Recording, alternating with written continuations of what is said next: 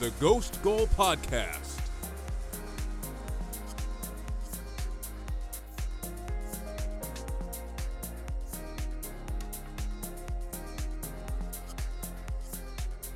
With 3 games left to go before the break for November's World Cup, the Premier League is starting to get juicy from top to bottom, with upsets and slip-ups rampant among the league over the weekend. Liverpool continued their miserable away form, losing 1-0 at bottom side Nottingham Forest, while Tottenham made it 2 losses in a row as Newcastle walked out 2-1 winners in North London, jumping Chelsea and Manchester United into 4th place as those sides played out to a 1-1 draw with plenty of late drama on display. I'm Alex, here with Javier. Welcome to the Ghost Goal Podcast, episode 377. Javier, we'll get to good evening, Alex. Unusual. Good evening. We'll get to that as well, but we'll get to the unusual dropping of points for your Arsenal in a little bit. But you guys have got competition for biggest slip up in the league this weekend, so we got to talk about some of the other ones first. Well, first of all, how you doing, man? Doing okay, even despite the slip up? Doing pretty well, especially because Tottenham lost. You know, can't be another point gained on Tottenham. Chelsea and United both dropped points. So yeah, City won, but whatever. City are going to win the title. Doesn't matter. I don't really care about City. I'm not really. Of course, it's nice to dream and think that we could actually win the title, but like we're not going to win the title. So our main rivals are Tottenham, Chelsea, Manchester United, and Liverpool. And then, maybe outside shots Newcastle right now, the way that they're playing. So everything's still fine for Arsenal. I would agree with you. I would say that's not a big deal, getting a point there. Do you want to just get that game out of the way quickly, or do you want to start somewhere else? No, let's start somewhere else. Right. Like I said, I don't have too much to say about it, but a little bit. I feel like we have to start with Chelsea, Manchester United, because despite the game not being like the entertaining, drama-filled fixture people probably would hype it up to be, I think people who've been watching the league for a good few years now and know these two teams know that when they get together, it's usually a pretty cagey affair. And Saturday was no different, as it was, 1-1. A couple of chances for each side throughout the game, but both goals came later on as Jorginho scored a penalty in the 87th minute, and Casemiro grabbed a point for United in the 4th minute of 6 injury time minutes. I was not watching this one live. I was busy at Maryland homecoming, but I literally just finished watching the full game before we jumped on this, this recording session. So it's very fresh in my mind, and I'm pretty happy I didn't waste my time watching it and instead hung out with my friends. It wasn't a very good performance from Chelsea. First of all, in the first half, United. I didn't think United were amazing United either. Were pretty good. I'm sorry, just because we're at home, just because. I'm calling bullshit on that. Just because we were at home, and I think we've been on a decent unbeaten run, whereas Man United have recently been, beaten 6-3 by Manchester City. The last time they played away against a, top six side. I think people just kind of expected us to, beat them 1-0 or maybe 2-1, just exit. But both teams just kind of canceled each other out with, their initial starting formations, and then 2 different substitutions, one from each team throughout the game that sort of changed the dynamic of the game to a degree. But eventually it just ended up in them canceling each other out. And I think a point was a pretty fair result for both sides. What did you think about Manchester United was so good? I didn't think a point was really fair. I thought United deserved to win the game. First of all, in the first half, Potter got the formation wrong. I think the way that you guys started, you were just getting overrun in midfield for the first 30 minutes. Pretty much Manchester United always had a spare man in midfield, and you guys couldn't get the ball off them. I mean, I think the possession was 60-40 at the end of the first half. And by the end of the game, I mean, I bet you can go back and look, and I bet you it's been a decade since Manchester United had more possession than Chelsea away from home. So at Chelsea, Manchester United have been a counterattacking side. They've been a team that's sat back, and that wasn't them this game. They started to play a little bit more like Ten Hag wants them to play. They were trying to press higher up the pitch. They were trying to hold the ball more. They were playing the ball back more between their center backs, but also to their full backs, and then quick transitions, triangles up the pitch. And I thought they were pretty good. I thought that they. Do you want to know why that happened? The reason why I'm saying I thought they were pretty good. One sec, Alex. The reason why I thought they were pretty good is because they've been shit for a while now. Since I know they beat you in Liverpool. Yeah, I'm saying shit in the sense like they haven't been fun to watch or like good to watch since probably.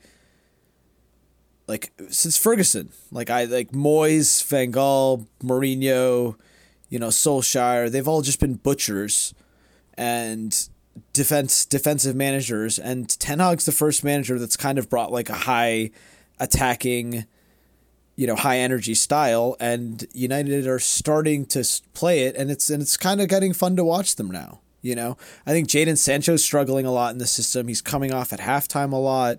He hasn't been, getting goals or assists or really getting part. Rashford got a bunch of chances. He had like three good chances in the first half.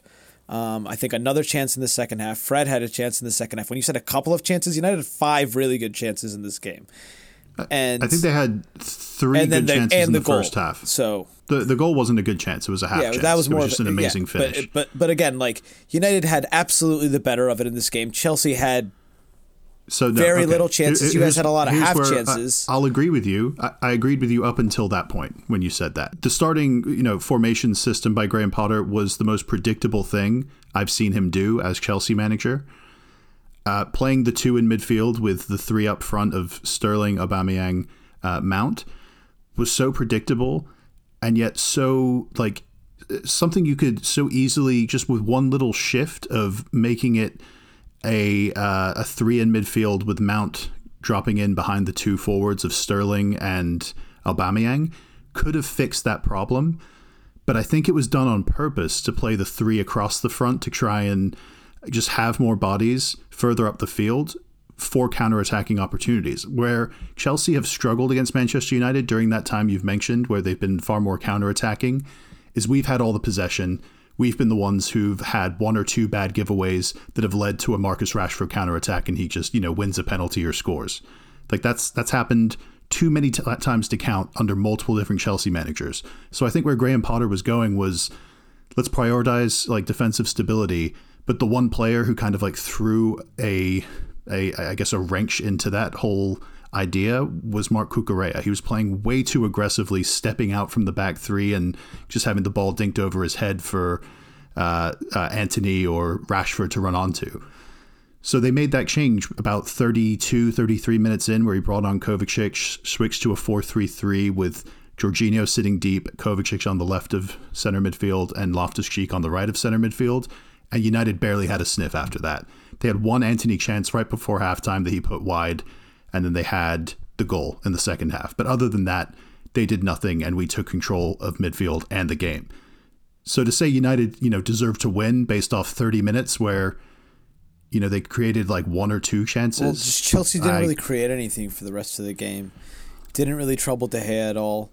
And they were at home. And there's other reasons. The onus was on Chelsea to take the game to United, and in the end, it would have been a smash and grab win.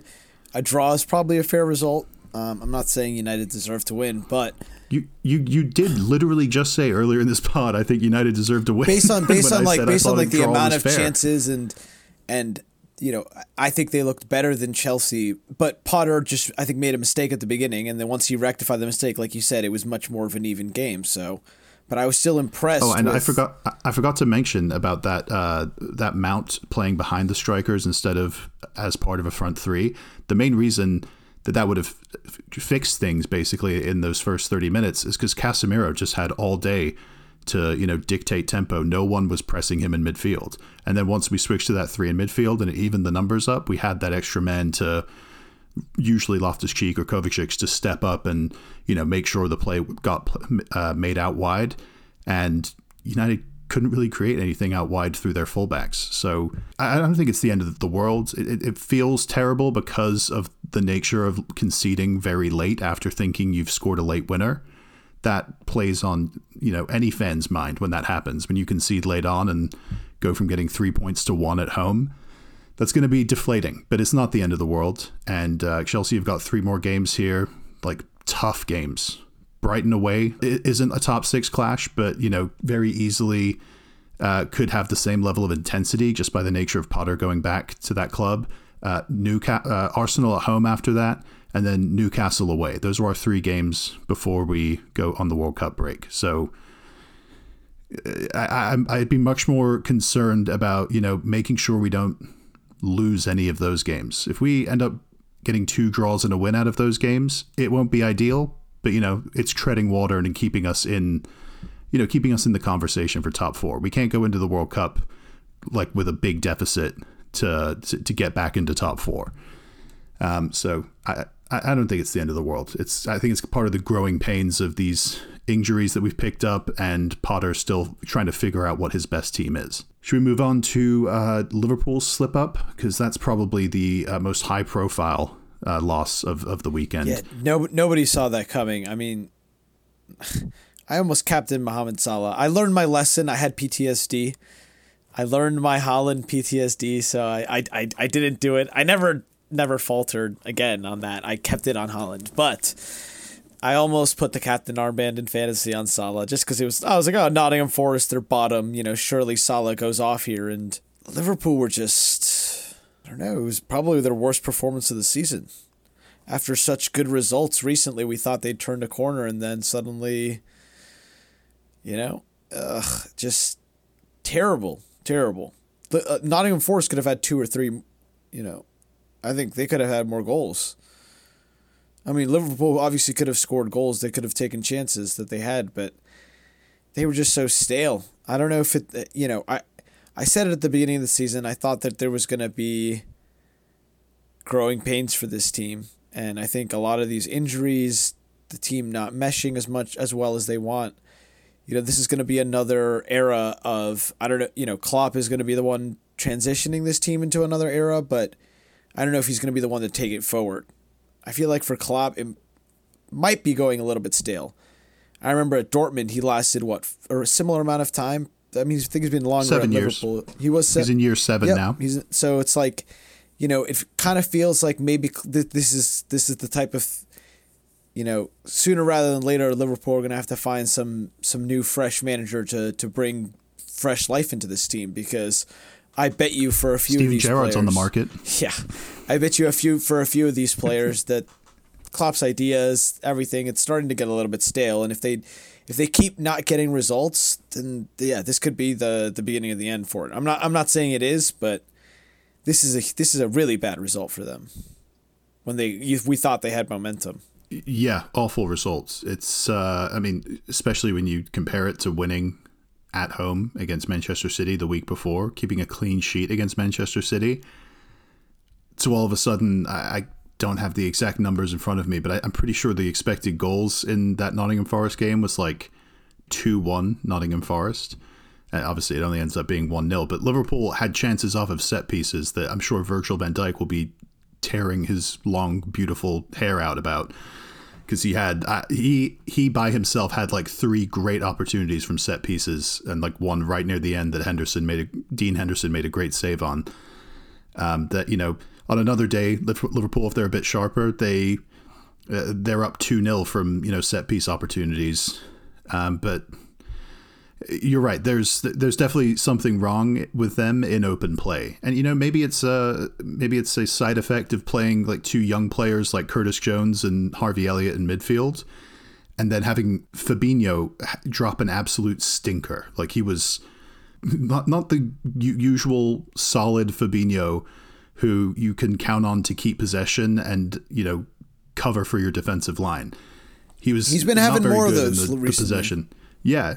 And like he seemed a lot better in the Man City game last week, but then to turn around and just stand out as a bad performer in this game against Nottingham Forest is and they still had worrying. Scott McKenna and Steve Cook starting at center back, so there was no wonders here in defense for Nottingham Forest. Liverpool absolutely should have scored multiple goals. Yeah, but Forest's biggest. Okay, so they did defend pretty well. I agree. They don't have the best like names at the back in McKenna and Cook, but they defended well for this one-off game, and as a team they were excellent in transition, creating counterattacks. Yeah, it's a mystery how they didn't score two, especially the Brennan Johnson one where he like Allison was out of his goal and he hit the post like that. That would have absolutely blown up that stadium if he'd scored that from that range, even without the keeper. But yeah, I would definitely still be worried if I was a Liverpool fan because they seem like they're in not an exactly similar place to Chelsea, but I see similarities in that Liverpool, they're not playing any sort of consistent starting lineup. There's always one or two changes in key areas from, whether it's like Robertson being out for like a month or so at left back, and then as soon as he comes back, Trent Alexander-Arnold picks up an injury. Like, so they never have both those two players who are so important to them. They always have like one of Carvalho or Harvey Elliott starting for them. In this game, it was, both and Curtis Jones. It's three very young, inexperienced players. It's something to overcome, and they're not getting the traditional output from players like Salah and Firmino and, even Fabinho that they've relied on for the last couple of years. So I tend to not like want to blame those young players. I blame, players like Mohamed Salah, who signed a big contract extension. Liverpool basically said to him, "We choose you over Sadio Mane," and he hasn't lived up to it. He's got to improve for sure. But who they got up next? I think they have Leeds at home, which, as far as bounce back games go, that could be a pretty good one for them because Leeds are, struggling a hell of a lot right now, and Jesse Marsch is on the hot seat. So maybe they bounce back at home against at Anfield next week. But let's move on to your boys now. You guys, Arsenal went to Southampton, drew 1-1. You guys went ahead with a very impressive goal by Granit Xhaka in the 11th minute. Great ball by Ben White to find and pick out Granit Xhaka. But then a lovely sweeping move from Southampton in the second half in the 65th minute got them the equalizer. And then it was a nice, up and down game, end-to-end game after that. Both teams trying to get the win. It was entertaining stuff, but neither team could get the 3 points. I know you're not used to this feeling, Javier, but yeah, I don't like it. Try Alex. to remain calm. Just try to remain calm. You're still 2 points ahead. A few things. Number one, there was a Stonewall penalty in the first half. The Gabriel Jesus being grabbed twice. Alex, your argument for it. We were talking before the pod. You say that he was grabbed before the box. I resent before this he goes presentation. Into the box. I resent this presentation because you're saying my argument for it, like I fully support that a penalty wasn't given. I was just explaining to you. To me, it's about insane. This decision. It's insane. Why it's not given as a penalty. There's no fan out there. There's no fan out there. Manchester City, anyone would not say that this is not a penalty. Because if this happened to their team, you would be fuming. You would be going crazy, saying, "How is that not a red card and a penalty?" Because there was no other defenders near him. Gabriel Jesus had control of the ball, was in on goal, and was held back twice with both arms in the box. It doesn't make any sense to me how that wasn't called. And it wasn't just that. Hold on. It wasn't. Beside that incident. I got to address that immediate just thing. Hold on. I don't need to address it before you move on to other parts of the game. I don't need to address it yet because it wasn't just that. It was a culmination of since the first minute. Their players were leaving in late tackles, pushing us off the ball. Lykano grabbed United did the same Martinelli. Thing to us. Gabriel Jesus in Gabriel Jesus's throat, and then he hit Martinelli twice. Neither of them were yellow carded, or probably the Martinelli one should have been a red card. He literally punched him twice, 2 punches in the back. And there was no call. No one is going to agree with you fouls more. Given. I can think of like 3 instances in Chelsea's season where this same thing has happened. Just listen, wait. And it's ended up with us drawing. After all of these happened during Arsenal's really good period of play, where those first 30 minutes we were just dominating Southampton. Everyone thought we were going to go and score 2-3 goals. But after the constant fouling and these incidents happening, our players were getting pissed and were doing stupid things like started to dive or started to welcome to the Premier League. It is a tactic that many teams use to throw you off. I'll give Southampton credit now. Now I'm going to give Southampton credit. They shithoused the crap out of us. Like they did it because the referee allowed them, though. I mean, the refereeing was just absolutely atrocious.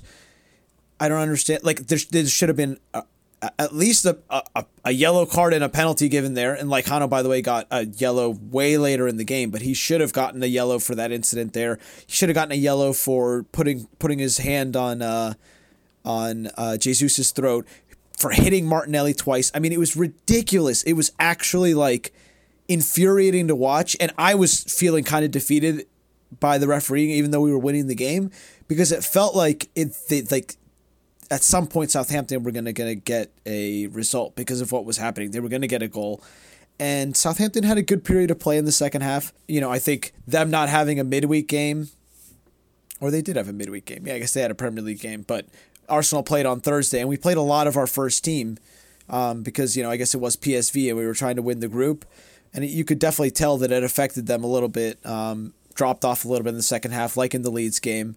And see, this all just sounds like excuses to me. And then it's not an excuse. It's something that we have to. We can't let the energy drop like that.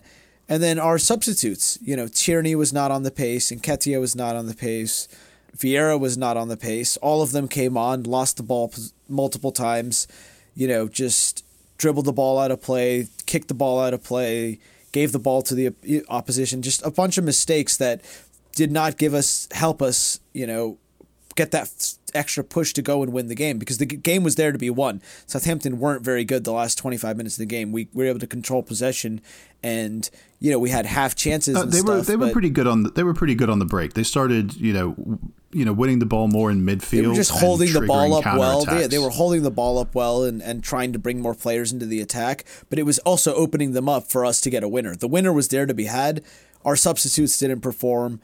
A lot of the first team, you know, fell off in the second half, but I really believe Javier, that the referee had a lot to do with that. So here's a compliment to you guys, though. That's going to happen. Weirdly enough, the league has changed. That is going to happen a lot more to you now that you guys are, you know, at the very, very top of the table, you know, more than a quarter of the way into the season in first place. Teams have figured out, teams up and down the league have figured out that there are certain teams that are too good for you to sit in a low block for the full 90 minutes. You know, there's still some teams that might risk it, but that is basically like you're asking to concede 1 and lose 1-0. Like, these teams now think to themselves, okay, we have to push them back, push their fullbacks as deep as we can with our own press, and try to, like, basically strike the fear of God into these big teams that they're going to get, you know, the ball just played over their head and multiple players running onto it when they're caught too far upfield.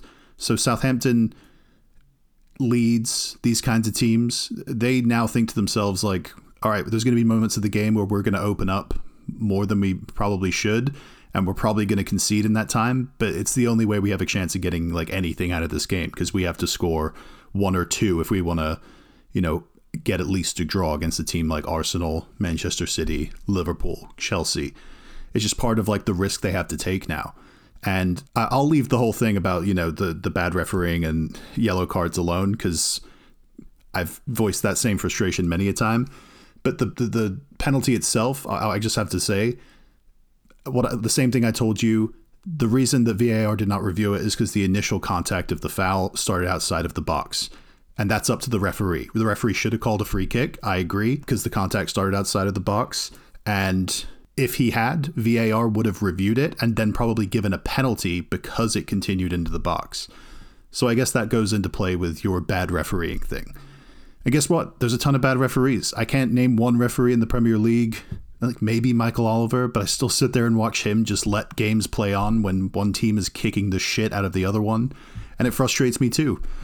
So I don't know what to say. Like Anthony Taylor, the referee I hate the most, he represents England as like one of their best referees in like European tournaments. Like, he referees Champions League games.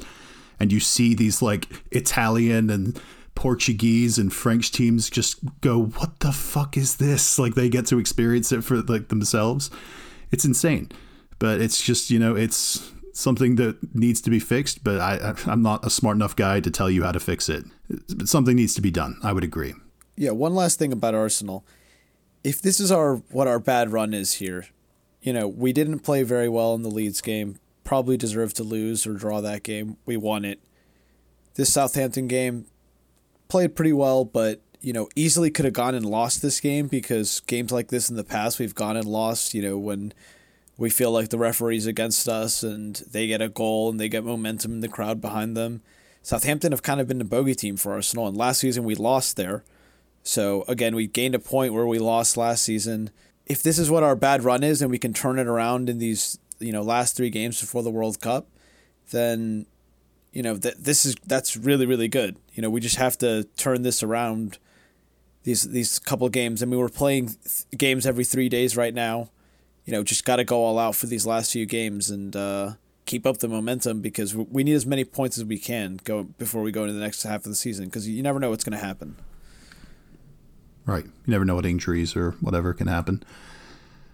Yeah, let's move on to the other big upset of the weekend. I actually don't even know if we can call it an upset, because Newcastle may just be that good. They went to Tottenham and handed Spurs their first home loss of the Premier League season, beating them 2-1.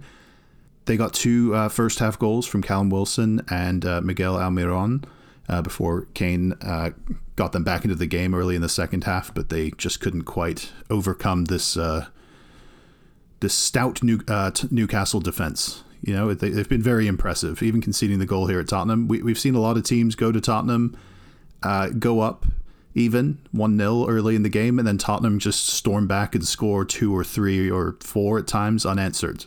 I think Southampton did it on the opening day and then lost 4-1. I remember Leicester did it as well and then lost like 4-5-2 or something. Tottenham have usually been like an unstoppable force at home. So for Newcastle to go there, beat Tottenham, jump Chelsea and Manchester United into the top 4 with 12 games played. They're tied on points with Chelsea, 21 points, but we have a game in hand on them, so they're just ahead by goal difference. But yeah, they're 1 point clear of Manchester United. Newcastle and it looks like Fulham in 7th have had like really surprisingly good starts to the Premier League season. I think Newcastle have only lost once, and I honestly can't tell you which game that was. Do you know? Because it wasn't Manchester City. Oh, it was they lost at Liverpool 2-1, but I think that was like a last-second winner by Fabio Carvalho. So they barely lost to Liverpool. Lost the game, yeah. So yeah, what were your thoughts? I'm sure you enjoyed this just as much as I did. Yeah, that's 2 straight losses for Tottenham now. Tottenham were desperate for most of this game. They were fouling a bunch. I was very impressed with the calmness of Newcastle in possession, the way they were able to play in transition, how good they are at blocking shots and just last-ditch tackles, things like that. Eddie Howe really has them looking like they're going to be a top contender for Europe this season. They're could absolutely displace someone in the so-called Big Six and make this actually a Big Seven. And I'm sure they're going to make some more signings in January. This is going to be a scary team. I really like the way Almiron's on crazy form right now. I think he has 6 goals and 5 assists or something, scoring beautiful goals. Bruno Guimaraes got his goal scoring and assist touch back. Callum Wilson is playing well in the team. They've got a lot of outlets right now. For Newcastle right now, I think they still have places they can improve. Longstaff is decent, but him, Willock's all right. He's good. He's got his role in the team, but he's never been able to find that goal scoring crazy form that he had earlier. When he was on loan, yeah. But he's still been playing pretty decent in the midfield. But I think there's still areas where they can improve there, and more signings that they can make to put alongside Bruno Guimaraes and take this team to higher levels. Trippier's been on really good form. Seemingly, that's Sven Botman, Dan Burn. They've got a big backline. They're playing a similar type backline to what Arsenal's doing, where they have a bunch of center back type players, and then Trippier as well. But Trippier's a really good defensive wing back as well, and he played at Atletico under Simeone, so he's definitely learned to play a more defensive style, and it really suits the huge other 3 defenders that Newcastle play back there. So they officially have the best defense in the league based off goals conceded. They've only conceded 10, and there's 3 teams tied for second on 11 conceded: Arsenal, Manchester City, and Chelsea. So their defensive record is right up there with big six teams, if you want to call them that. And yeah, they've got a better goal difference than Chelsea. So yeah, they're doing very well right now. I still need to see who they sign in January. I think that's the main thing also that is still preventing me from being like in a real panic about Chelsea and the transition that Chelsea are going through. In January, the owners have already shown at Chelsea and, you know, at Newcastle as well that they're going to reassess during this month off. They're going to see if there are any significant injuries from players going to the World Cup, and they'll have a plan ready to go for January, and they'll most likely be aggressive. As we've said before, there's probably going to be a lot of teams that are going to be very aggressive in the January transfer window because it's the first one we've ever had that has come right after a World Cup, and most transfer windows in the summer after a World Cup are a little bit more, you see a lot more aggression and risk-taking from teams because they all become enamored by 6 games of good performances by a relatively unknown player. So, yeah, a lot can change in the next month or so, but Newcastle have got themselves in a really good position. For Tottenham, Antonio Conte has already conceded that they're not in the league title discussion. You know, they're on 23 points in third place, 5 points behind Arsenal, 3 points behind Manchester City, with 1 more game played. They've lost 3 of their last 5, you know, counting that Arsenal loss 5 games ago, but they had unconvincing wins against Brighton and Everton after that, before these 2 losses to Manchester United and Newcastle. Are you worried at all about their top 4 hopes with this? Or do you think it's just that, you know, they're definitely out of the title race? I'm definitely worried about them for top 4 purely because of Newcastle's rise, because I think Liverpool will still, you know, have something to say about it till the end of the season. Turn it around. You know, teams like Fulham, Brighton, West Ham, even Everton, Brentford, you know, all of them are really hard to beat at home. And they're going to take points away from Tottenham. And yeah, I just think Tottenham, I'm not so sure that a 3-4-3 can win a title. 3-5-2. Yeah, I don't. It's been 3-5-2 the last 2 games. I just don't think that type of no formation. No Kulusevski hurts them. And the play style of sitting back and playing counterattacking is good enough anymore to win the title. Can it get top 4? I think, yeah. I think the players that Tottenham has, I think if they get Kulusevski back, that's going to be huge for them. You know, they need players like that back. They were playing really well when he was in the side. They looked really good. They need him, Son to, you know, maybe crash out early of the World Cup, get a little bit of rest, and get him back going in the second half of the season. I think there's Kulusevski won't be at the World Cup, which is obviously a good thing for them. Yeah, that's going to be, again, not playing for Sweden. If they can get him back healthy, get him back into the team, you know, then that'll be big for them. They've really missed him. They've missed specifically his deliveries from wide areas because their fullbacks at the moment, like Sessegnon. He was also just like feeding Kane and Son constantly. Yeah, but I'm saying that the players who are playing in those wide areas now are usually the fullbacks, since they're only playing with 2 up top, Kane and Son. When they were playing with like the 3-4-3 and not a 3-5-2 with another defensive midfielder, when they had Kulusevski as part of a front 3, he would let Son and Kane, you know, go get into the box, sniff out whatever chances that he could deliver in with combinations from those fullbacks. But now it's just up to, well, the wingbacks, I should say. Now it's just up to those wingbacks to, you know, do all the defensive work and get themselves forward and give Son and Richarlison's Kane, like, a much good greedier deliveries. Player. You know, he wants to take chances. He tries to dribble and stuff. Yeah, exactly. He's been injured too, but you know, they just bad injuries, I think, are also adding to bad form right now for Tottenham a little bit. And no, I don't think that they should be panicking or anything yet. I think there's been enough good signs. They have enough good players, and I think the World Cup is going to be beneficial for them. Here's the thing, though. The thing that, you know, as a Chelsea fan, I'm eagerly awaiting this to happen. I think it's very possible. Kane still. Injury? No, not even that. I'm not that much of a vindictive asshole. I know Antonio Conte. I've said this many times, and Antonio Conte will not stand up for, you know, the higher ups at a club he's working at, like conceding and throwing in the towel early on a season. So if like Tottenham still have sort of like meandering form from here to the World Cup break, and then in January they don't go out and sign anyone, like any other center backs, because clearly Lenglet is not going to work out. He's not been very good, I don't think, from what I've seen. Almiron just like walked past him to score the second goal. It was ridiculous. that's an example of a position they need to go out and make like another big signing in, probably another fullback, probably like an attacking midfield player that can, help them gain more control of games. If they don't give him what he wants, he'll threaten to leave in the middle of the season. He's that psychotic about winning. And like having to say to the reporters after a game in the end of October that they're out of the title race, that's panic mode in Antonio Conte's mind. He's that psychotic about, winning and being one of the best teams in the league. And that's what makes him great, but it's also something that makes him a risk at any time to fall out with, his bosses and say, well, fine, fuck it, I'll leave. Some other team will value my quality and they'll back me with the players that I deserve. So keep an eye out for that one, Tottenham fans. Don't want you feeling too good about yourselves. That was the first points that Tottenham dropped at home in a long time, by the way. So Antonio Conte, like I said, it was their first loss really at home. Good at home. I don't know if that was his first loss at home in the league this season. Did he lose at home last season when he came in? I don't know. Antonio Conte's generally been very, very good. I wouldn't be surprised if that was one of his first losses at home. So, because he's been very, very good, and I remember they beat Manchester City at home last year. So they lost to Southampton and Brighton at home last season. Okay. So yeah, they've had some home. I remember those games at least. Armando Broja, Javier. Armando Broja. Just hitting on the rest of the results from last weekend. Manchester City had another brace from Erling Haaland to win 3-1 against Brighton.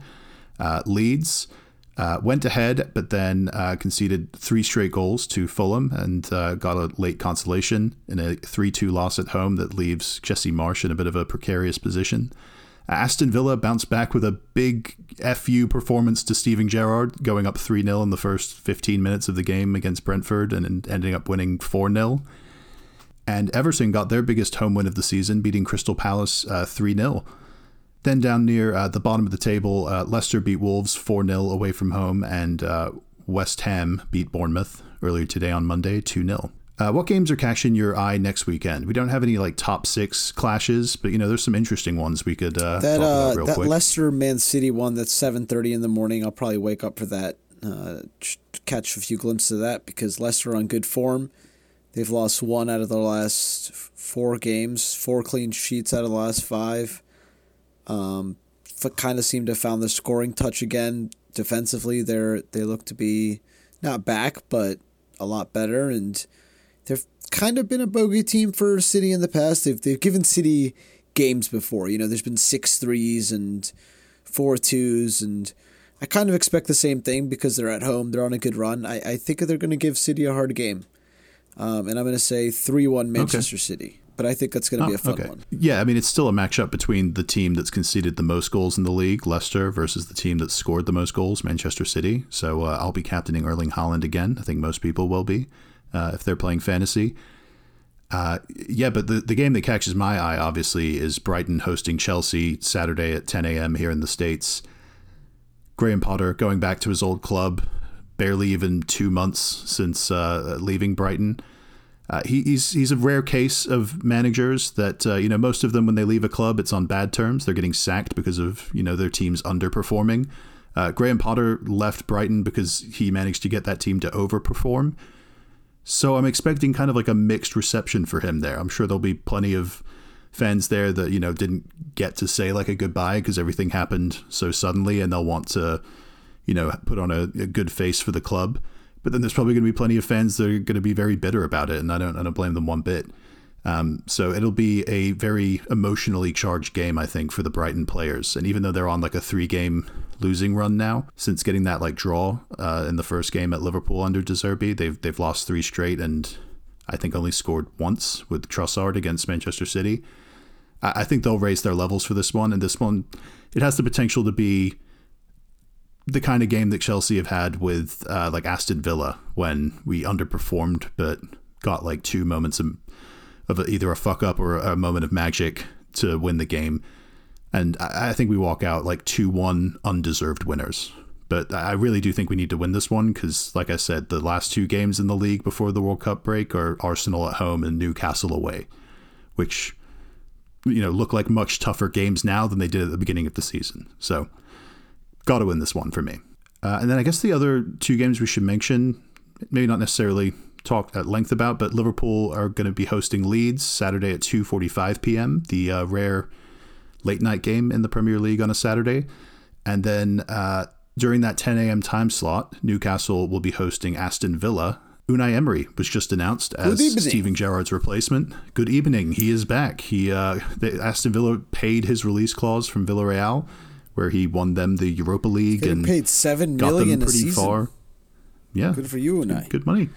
But he got them to the Champions League also Villa went and won 4-0. Alex, what have I been saying to you?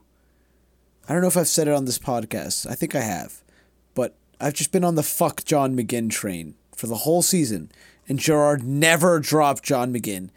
And I've actually gone onto Aston Villa's subreddit and read everyone hates John McGinn because they all think that he sabotages their gameplay. First game John McGinn is dropped, no Steven Gerrard.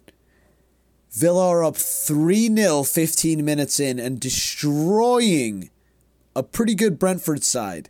End up winning 4-0, managerless. No John McGinn to be seen in the side. He was on the bench, but just exciting times for Unai, and it's a great squad. I was looking at the bench and I was like, they have quality on the bench, they have quality on the team.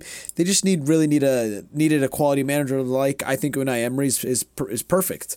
I don't know if his style of supposedly being a cup/European manager is good for Villa if they want to maybe go and win a League Cup or an FA Cup or something, but he's generally not been the best in the league. And well, he had that good run with you guys, where you guys went 20 games unbeaten or something. So I mean, maybe with the the lowered standards at Aston Villa, he doesn't feel that same pressure that there is at a bigger club like Arsenal.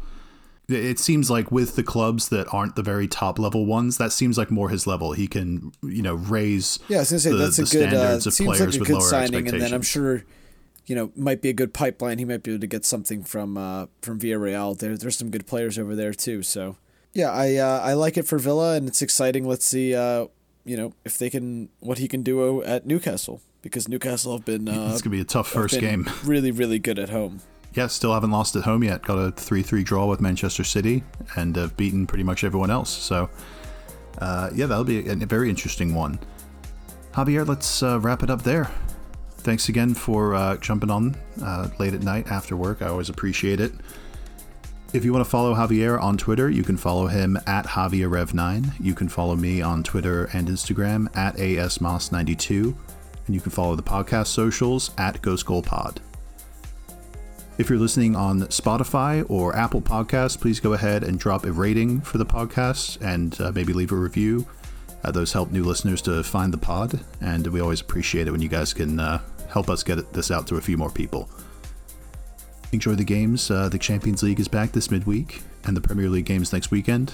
And until next time, see ya.